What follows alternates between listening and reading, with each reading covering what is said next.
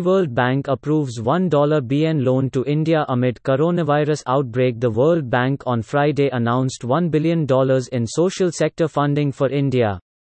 The money will go towards mitigating the economic and humanitarian crisis being faced by unorganized workers and migrant laborers impacted by the COVID-19 pandemic. This takes the total commitment from the World Bank towards emergency COVID-19 response in India to $2 billion. The $1 billion support was announced last month to support India's health sector. Also read, COVID-19 crisis, states urge PM Modi to extend lockdown but relax norms. The new support will be funded in two phases: an immediate allocation of $750 million for the financial year 2021 (FY21) and a $250 million second tranche that will be made available for FY22, the multilateral agency said. The first phase of the operation will be implemented through the Pradhan Mantri Garib Kalyan Yojana. It is expected to immediately help scale up cash transfers and food benefits using a core set of pre-existing national platforms and programs such as the public distribution system and direct benefit transfer. In the second phase, the program will deepen the social protection package, in which additional cash and in-kind benefits based on local needs will be extended through states and portable social protection delivery systems. Also read, Made in India, for and by Indians, says Reliance Industries on rights issue. The response to the COVID-19 pandemic has required governments to introduce social distancing and lockdowns in unprecedented ways, especially in the informal sector.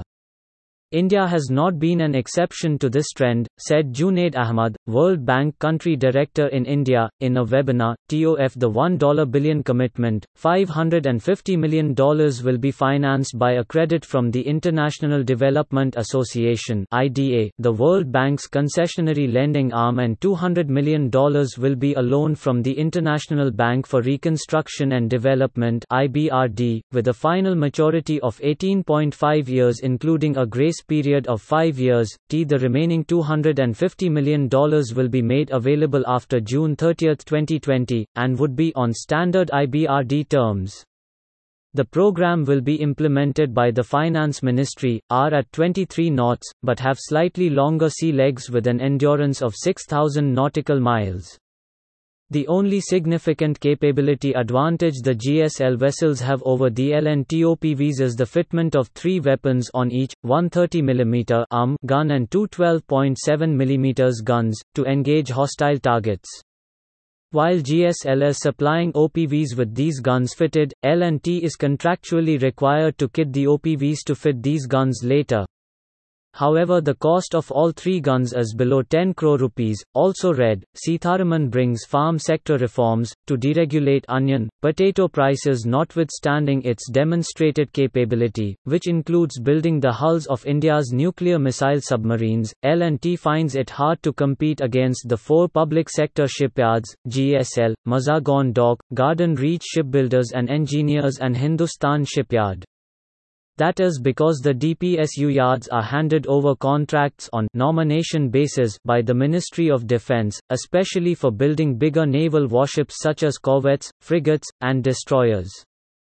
Those large contracts allow the DPSU shipyards to cross-subsidize low bids in competitive tenders where private sector shipyards are permitted. Even so, private shipbuilders, especially L&T, have begun scoring in competitive contracts, such as the 750 crore contract to design and build 12 fast patrol vessels for the Vietnam Border Guard.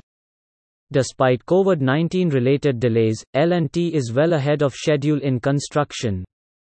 Having sunk over 3,500 crore rupees into building its Kattupalli shipyard, the stakes are high for L&T in the first major warship contract the private sector has been allowed into, the 13,600 crore contract to build 6 new generation missile vessels (NGMVs).